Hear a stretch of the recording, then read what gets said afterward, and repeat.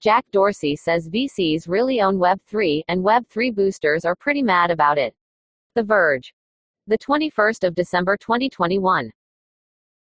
Habanero. Jack Dorsey did some spicy tweets last night. The Twitter founder and Block CEO tweeted out some thoughts on crypto and Web3 inches that managed to exasperate some of the idea's biggest boosters. This wasn't the kind of Web3 criticism we've seen time and again. Dorsey didn't come at them with a right-clicker mentality or anything so trivial. Instead, Dorsey went for the metaphorical jugular. He said users don't actually own Web3, which is a movement that prides itself on decentralization and community. In reality, Dorsey said, it's big venture capital firms like Andreessen Horowitz, which has dedicated more than $3 billion to investments in the space and has made investments in several dozen crypto companies, including OpenSea and CryptoKitties, NBA Top Shot creator Dapper Labs, that will control these new web systems. You don't own Web3, the VCs and their LPs do.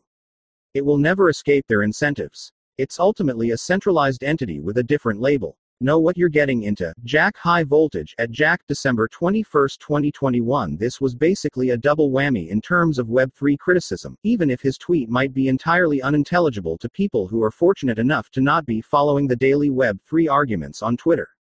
To break it down, Web3 acolytes say blockchains and cryptocurrency systems will allow users to own the next generation of connected games, apps, and services instead of giving up all the power and profit to Web 2.0 giants like Google, Facebook, Amazon, and Microsoft.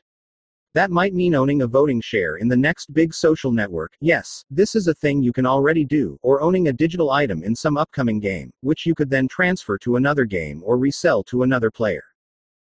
The belief is that this will revolutionize the internet again by letting everyone, and not just big companies, earn money and have control over the things they do online. So for Dorsey to say that you don't really own anything in Web3 is to argue that the entire promise of Web3 is a lie. And by pointing a finger at Andreessen Horowitz, Dorsey both hit some of the biggest companies in the space and would seem to dismiss Chris Dixon, a partner at Andreessen Horowitz who tweets incessantly about how great Web3 is and has become one of the movement's leading voices.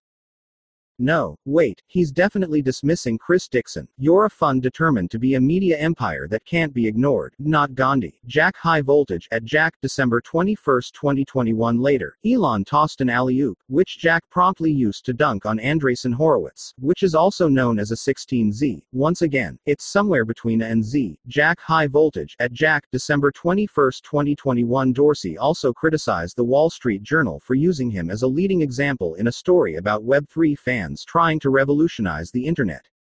I have nothing to do with Web3, he wrote, adding that the journal used his name for clicks. Seriously, I have nothing to do with Web3.